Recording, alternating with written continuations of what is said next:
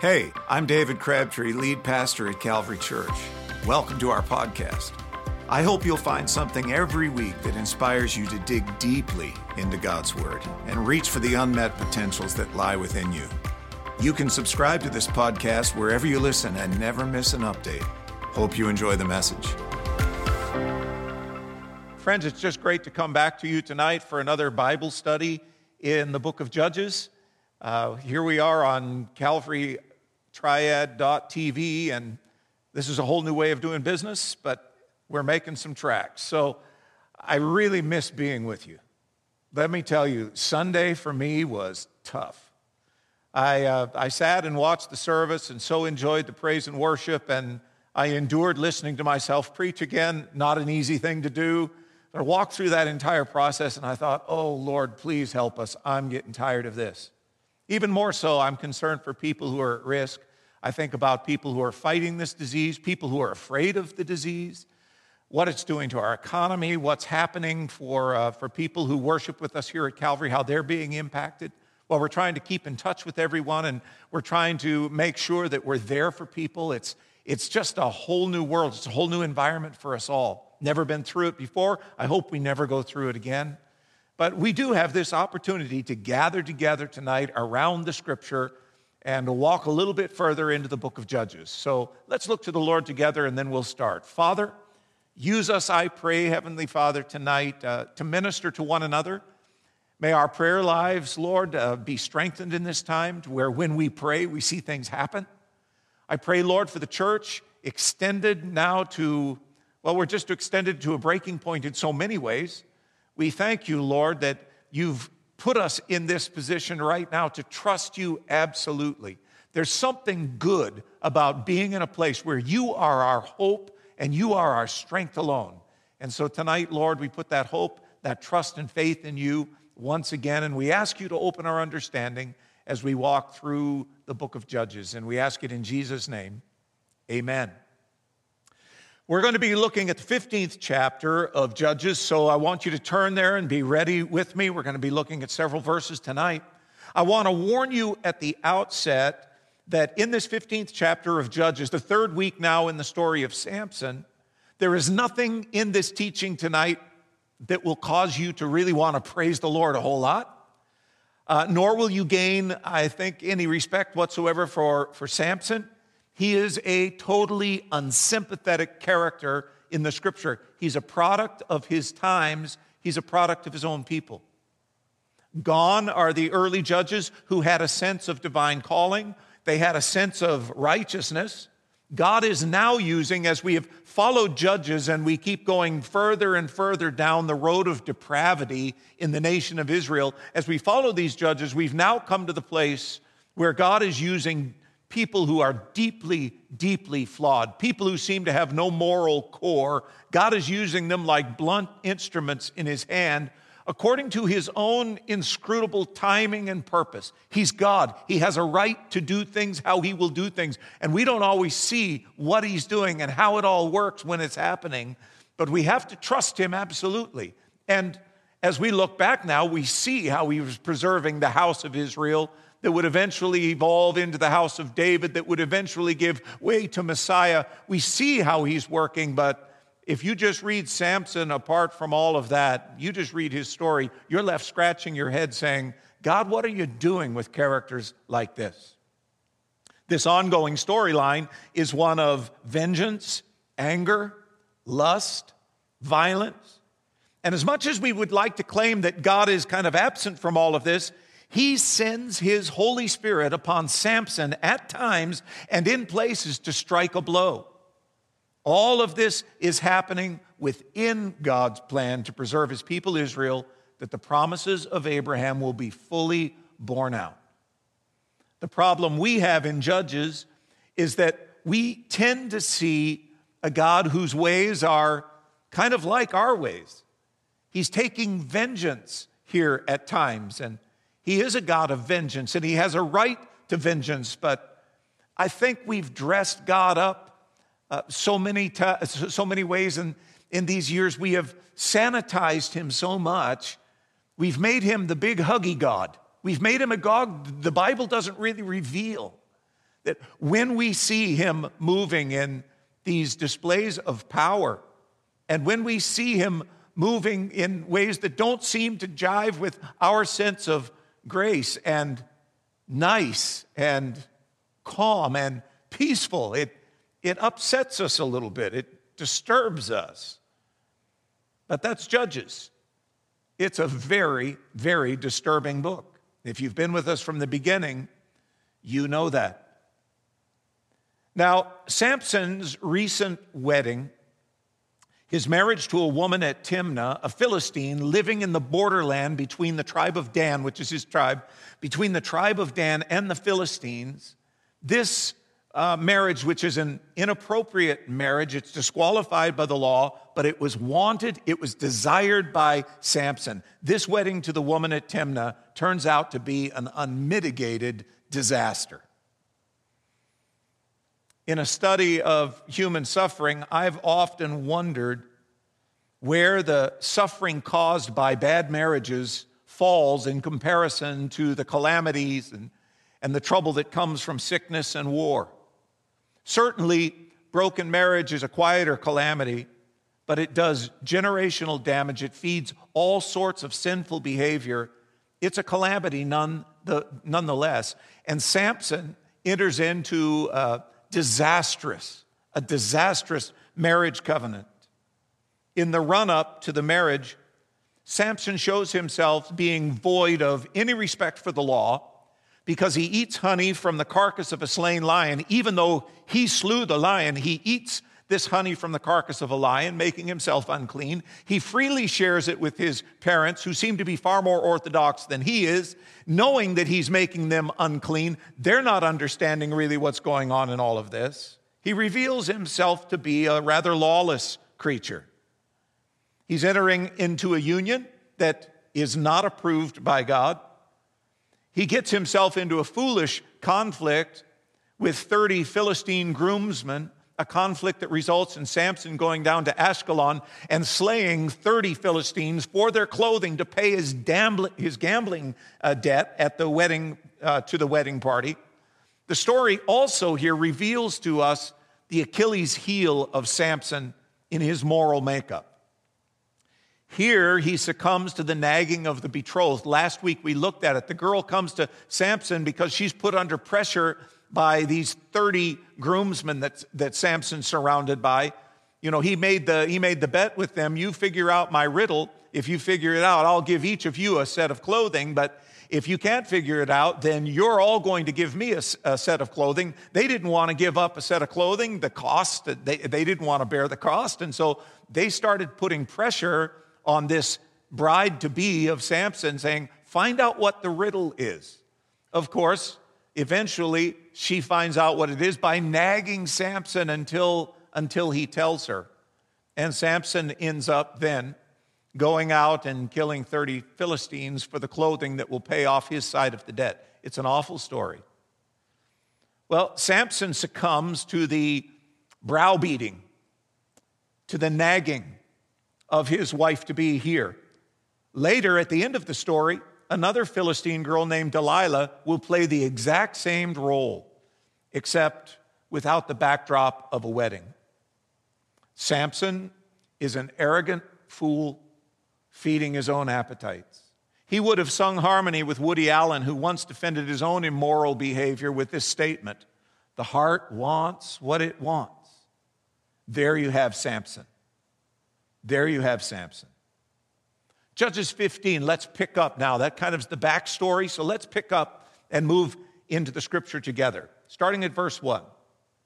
After some days, at the time of the wheat harvest, Samson went to visit his wife with a young goat. And he said, I will go into my wife in the chamber. But her father would not allow him to go in. And her father said, I really thought you utterly hated her, so I gave her to your companion. Is not her younger sister more beautiful than she? Please take her instead. And Samson said to them, this time I shall be innocent in regard to the Philistines when I do them harm. So Samson went and caught 300 foxes and took torches, and he turned them tail to tail and put a torch between each pair of tails. And when he had set fire to the torches, he let the foxes go into the standing grain of the Philistines and set fire to the stacked grain and the standing grain, as well as the olive orchards. Then the Philistines said, "Who has done this?" And they said, "Samson, the son-in-law of the Timnite, because he had taken his wife and given her to his companion." And the Philistines came up and burned her and her father with fire. And Samson said to them, "If this is what you do, I swear I will be avenged on you, and after that I will quit." And he struck them hip and thigh with a great blow, went down and stayed in the cleft of the rock at Etam. We don't know how much time passed after Samson's disastrous marriage, but Samson's temper cooled down, and he finally journeyed to visit his new wife, thinking her to be his new wife. To his mind, the marriage had been fully accomplished and he can now move forward. So he shows up around the time of the harvest. He shows up with a young goat, which is a gift to the family. When he arrives, he asserts his right to meet with her privately. "Let me go into my wife in her room or in her chambers."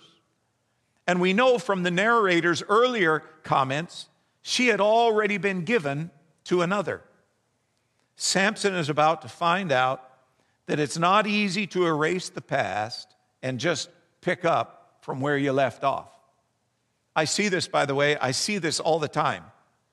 He or she doesn't appreciate the damage that has been done in a marriage, and they appeal for somewhat of a blanket absolution and a new beginning. Sounds so rational. I hear people from time to time, they'll just say, "Pastor, we just want to put it all behind us and have a fresh start." And I understand that.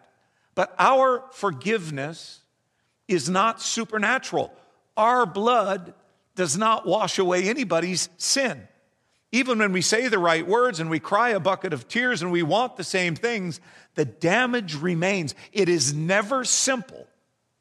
It is never a simple thing to undo the past or even to forget it. We mustn't take lightly the damage that sin inflicts, even when sincere forgiveness on our part is offered. Well, Samson's Philistine father-in-law interpreted Samson's violent actions towards his countrymen around the time of the wedding as absolute hatred or disdain for his own daughter, and so he gave her away. Not wanting to loose the monster in Samson, realizing now that he's in desperate shape, what does he do? He says, "Her younger sister's better looking. Why don't I just substitute? Why don't I just give you the younger sister?"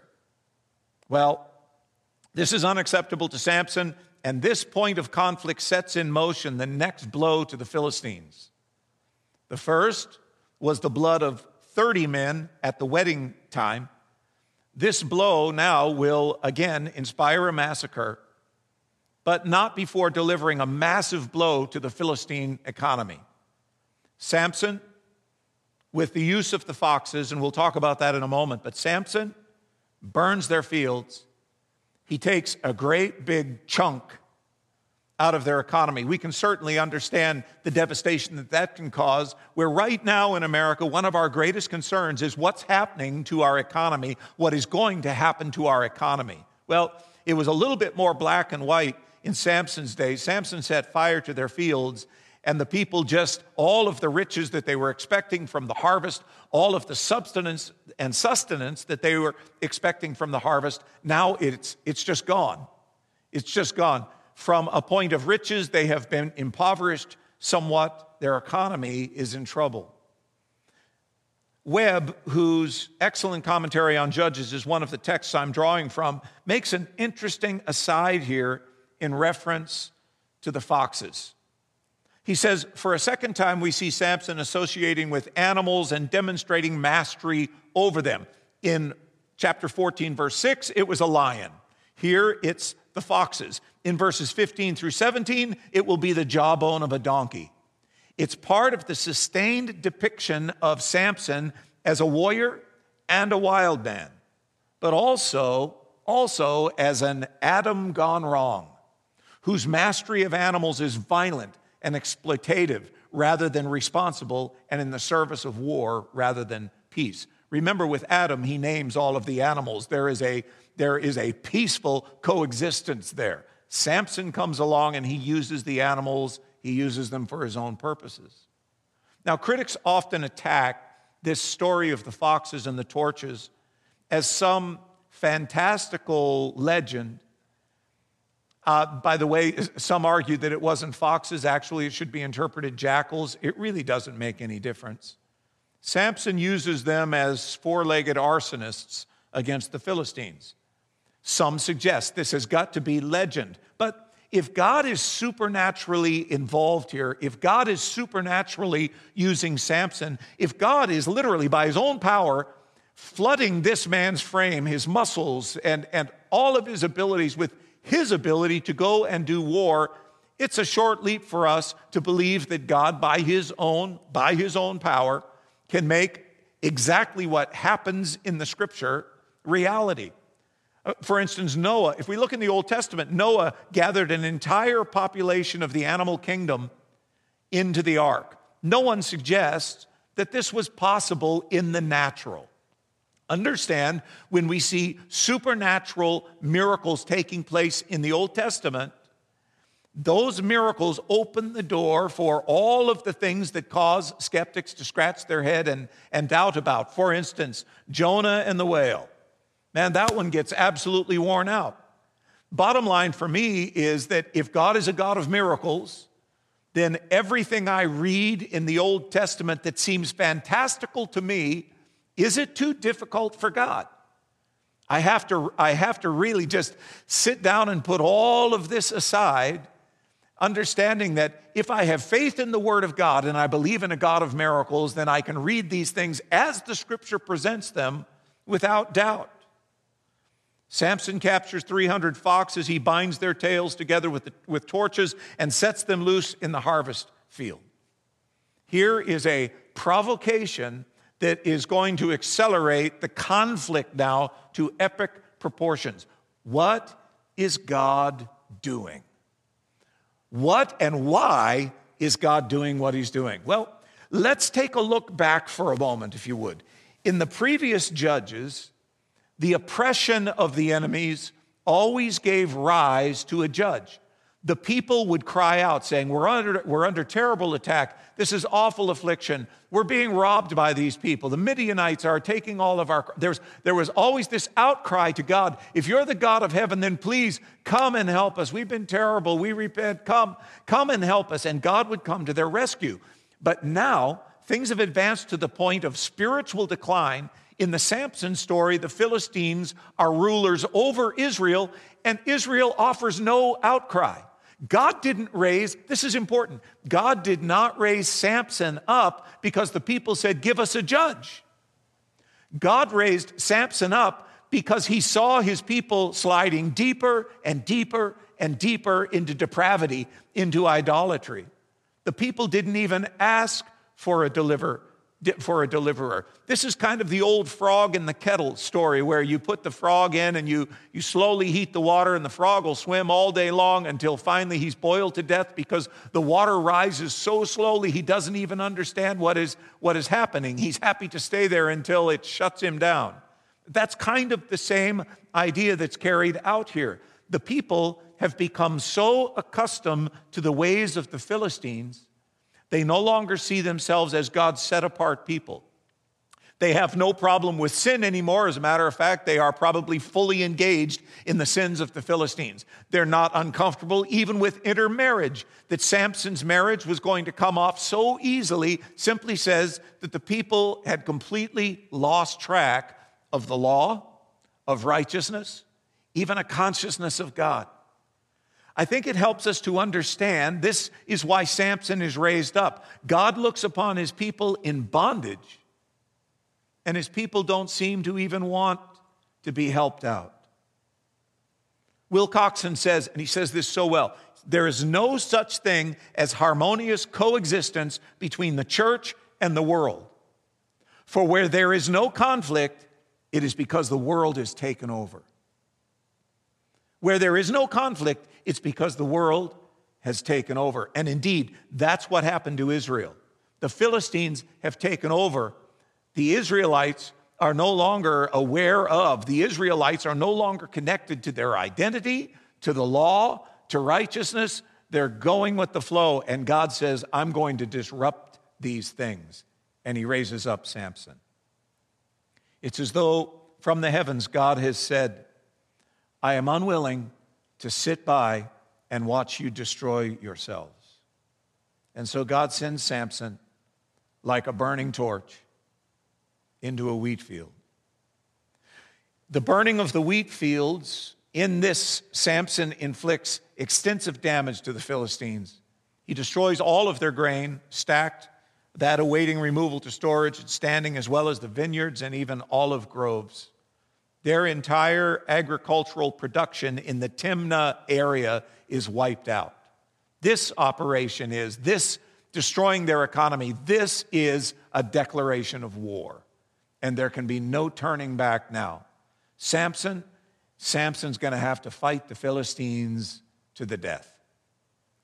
The Philistine response to Samson's assault on their economy is the destruction of his wife and her father by fire. The very death that had been promised this girl if she didn't answer Samson's riddle. Do you remember? We covered that last week. She nagged Samson to give her the answer to the riddle because all of her Philistine neighbors had threatened her, saying, if you don't get the answer to the riddle, we will burn you with fire. So she's been threatened that time. Now they come because Samson has burned the fields. They say the cause is this woman, the cause is this girl and her father, and the Philistines come and they burn them to death. So Samson now takes the stakes even higher. And in a way, he seeks to tie off the whole episode with taking vengeance on those who put his wife and father to death. We're given no detail as to how many men, how the battle progressed. It simply says he struck them hip and thigh with a great blow. All it tells us is that he did grave damage to them.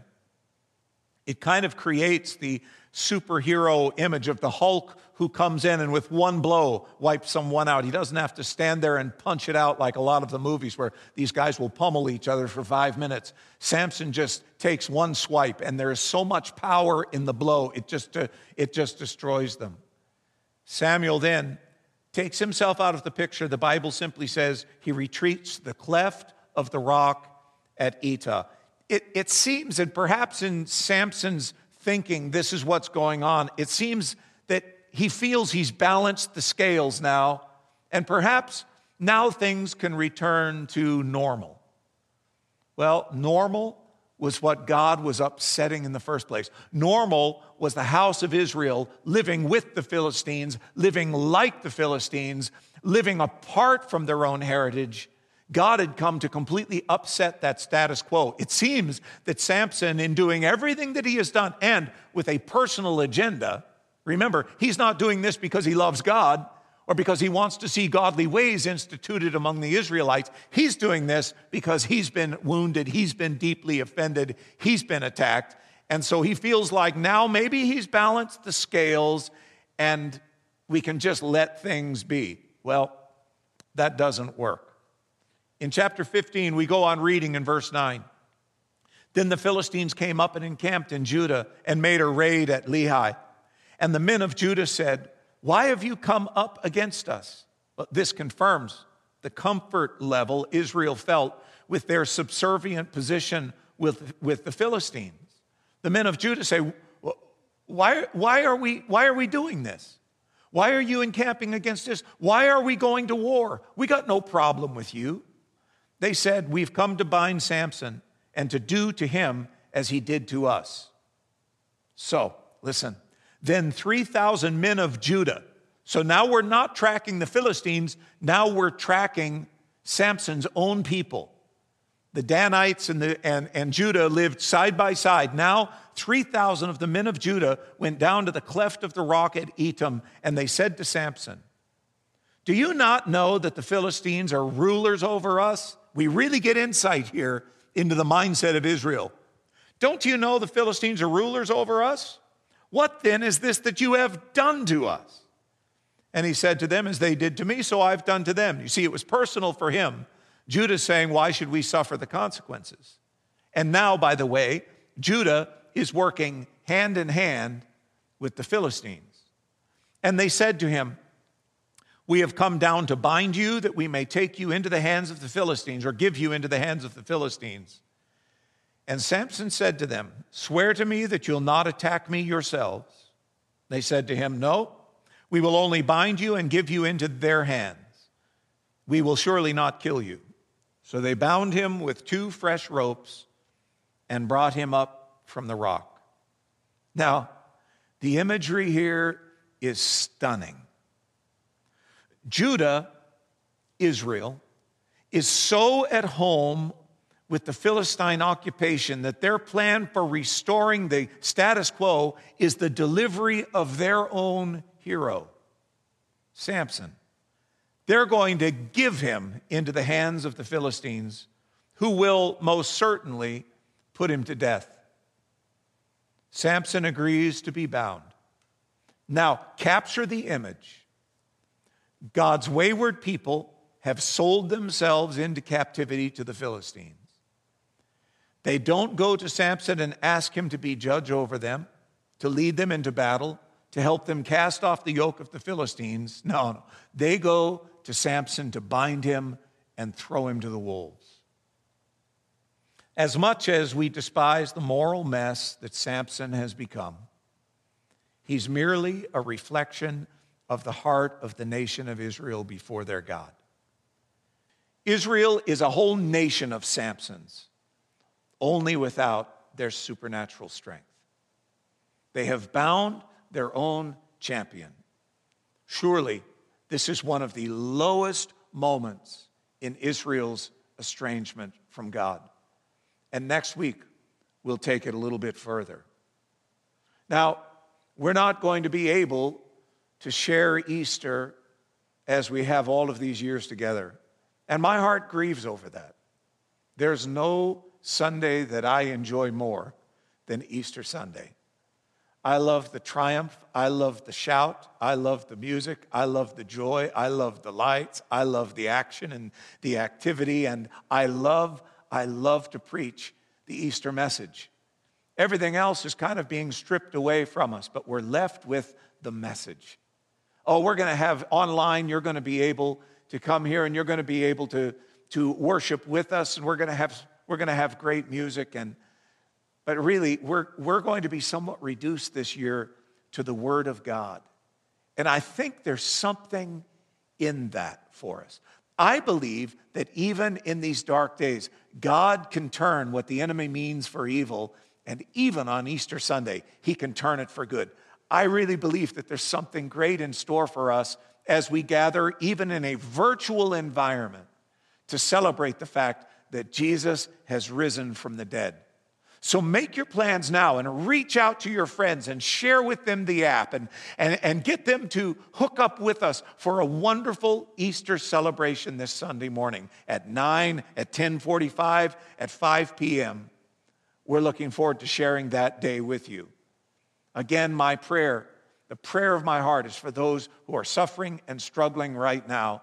And an even deeper prayer is, oh Lord, open up the heavens, pour out blessing, blunt this plague, that we would soon be able to gather once again and face to face lift up our hearts to give you glory. Father, I pray your blessing over Calvary Church as we are distributed throughout this community. In the midst of the trouble and the chaos, I pray, Lord, that you would accomplish your will, even as you did in the days of the judges. And we ask it in Jesus' name. Amen. I'll look forward to seeing you soon. What a great word from Pastor David. I hope that brought some encouragement to your home today. If this ministry has impacted your life in any way, and you want to partner with us financially to impact the world for the kingdom, you can click the Give button on your screen or go to calvarytriad.com/give. Be sure to stay connected through our church app with sermons, devotionals, youth and kids lessons, and more. Thanks for watching. Have a great week. God bless.